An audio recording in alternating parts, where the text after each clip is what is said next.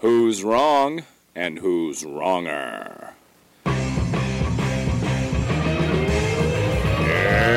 this corner, followed by millions, James the Exploding Unicorn Breakwell.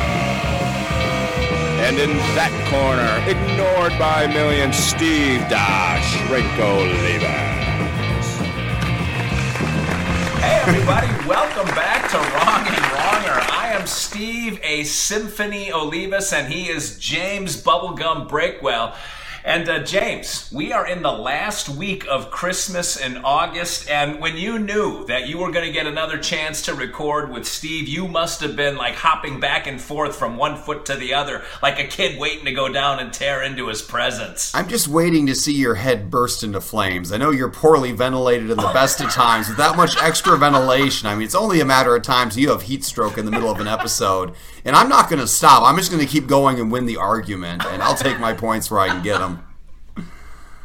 Man, I don't know how you won the argument this week, because it seemed like almost all of the feedback that people bothered to take time to leave was on my side. And yet you still won the poll on Twitter and on Facebook. I won the Facebook poll, which made it closed the gap a little, but you smoked me like a pack of camels on Twitter.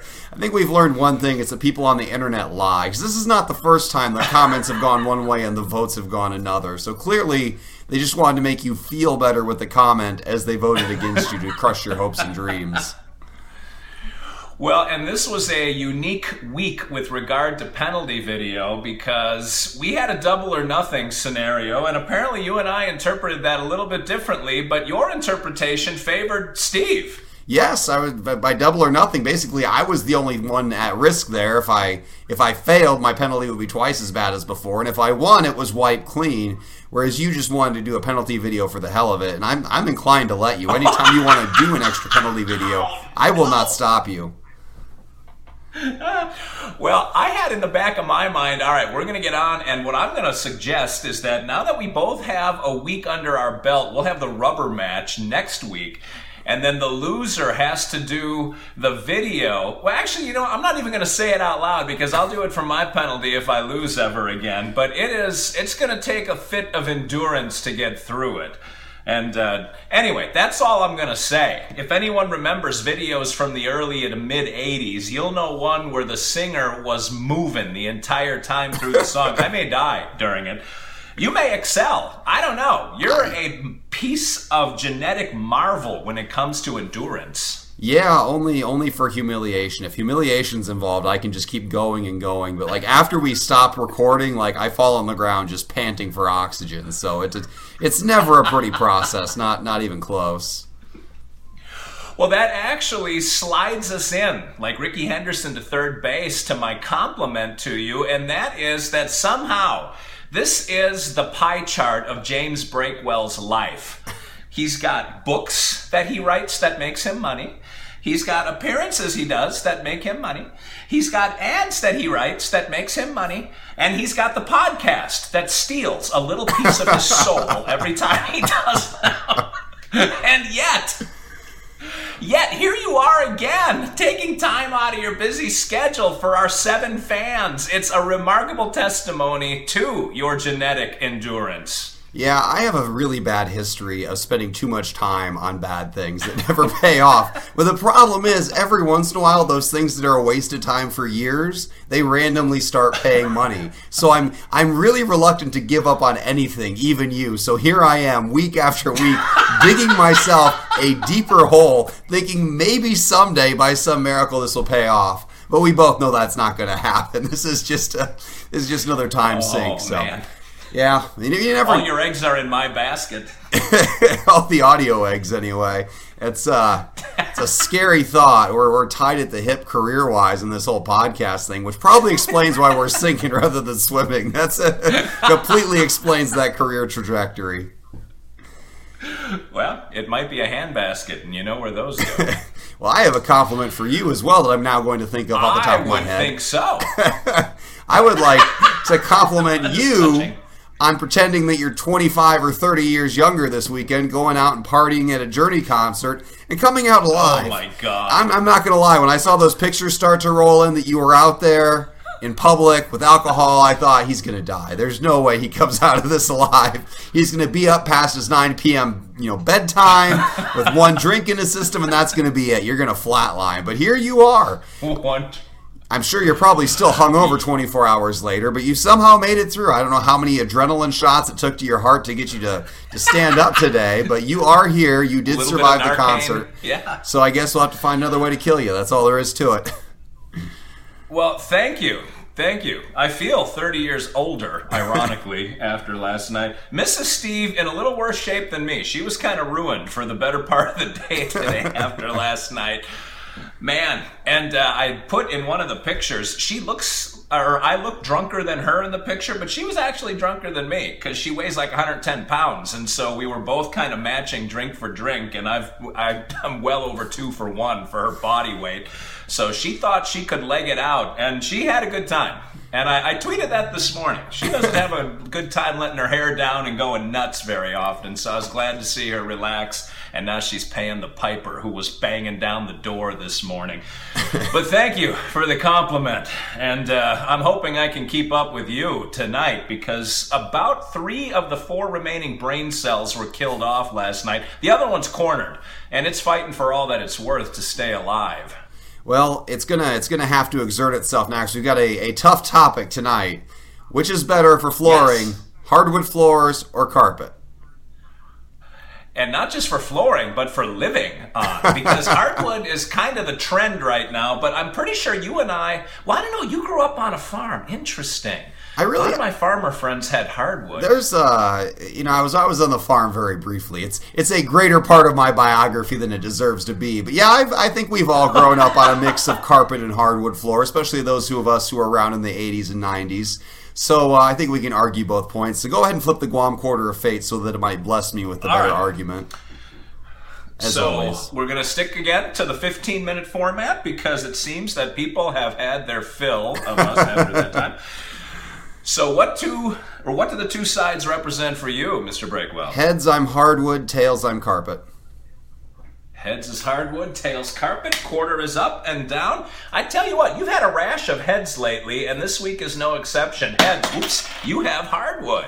All right, well, this is going to be an easy open and shut case. I'm pretty sure people have their minds made up before I even open my mouth, so I'm just going to confirm what they already believe. There is a reason that everybody on the planet is switching to hardwood floors right now. It is the most popular flooring substance ever.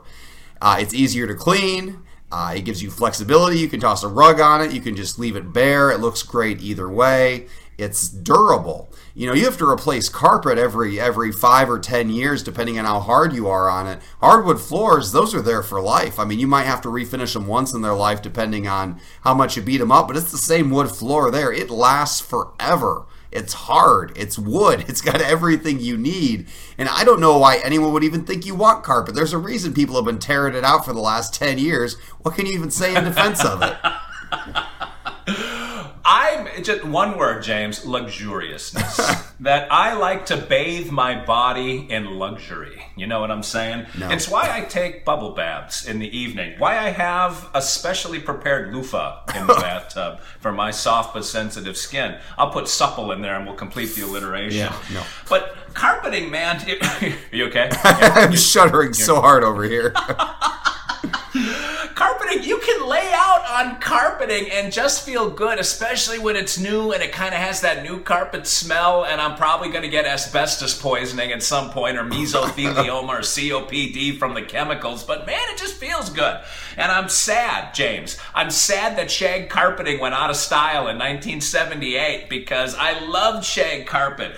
If you ever wrestle with your dog and pronounce the word wrestle, like you don't want to do that on hardwood. You're going to be like you just took a spill on the asphalt driveway off your skateboard. Like you want carpeting to roll around and mess with your dog's muzzle and pull on their ears and punch it in the midsection. But that can't happen. Dog boxing going on over there. I had an 80-pound poodle that would attack like a mountain lion and get you in the back of the neck from behind. God, I hated that dog. Anyway, but carpeting also takes away the part of hardwood that I dislike, which is And I don't know what kind of shoes you have to wear to work, but if my wife wears nice shoes or I wear nice shoes with hard soles, you get that click, click, bang, bang, bang on the hardwood, and the carpet absorbs all of that sound. And so you can walk around the house and not wake up the neighbors. So carpeting has a comfort level to it, and it also has a sound dampening effect to it. And when you have 27 kids like you do, James, you need that carpeting to act like sound baffles on the floor. That's an argument that I don't think you have any answer for. Well, I would like to throw in a second compliment to you tonight. That is the highest concentration of BS I have ever heard you put out there.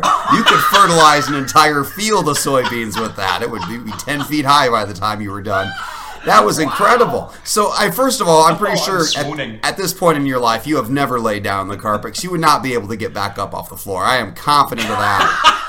Second of all, pets destroy carpet. They have an accident here or there. It never really comes all the way out. You get the pet hair in it, you clean it, but it never gets up. And you don't really see how truly soaked through it is until that one time you tear out the carpet and replace it. And you look at the bottom side, you're like, oh, so that's what we've been walking on all this time. And as for carpet, carpet is what makes those crazy homeowners make you take off your shoes when you get in there. Nobody makes you take off your shoes for hardwood floor. Nobody cares. But like, oh, we've got white carpet. Take off your shoes. Don't tell me you've never been in a house with white carpet. They're out there. You probably own one. I bet you have some white carpet in your house.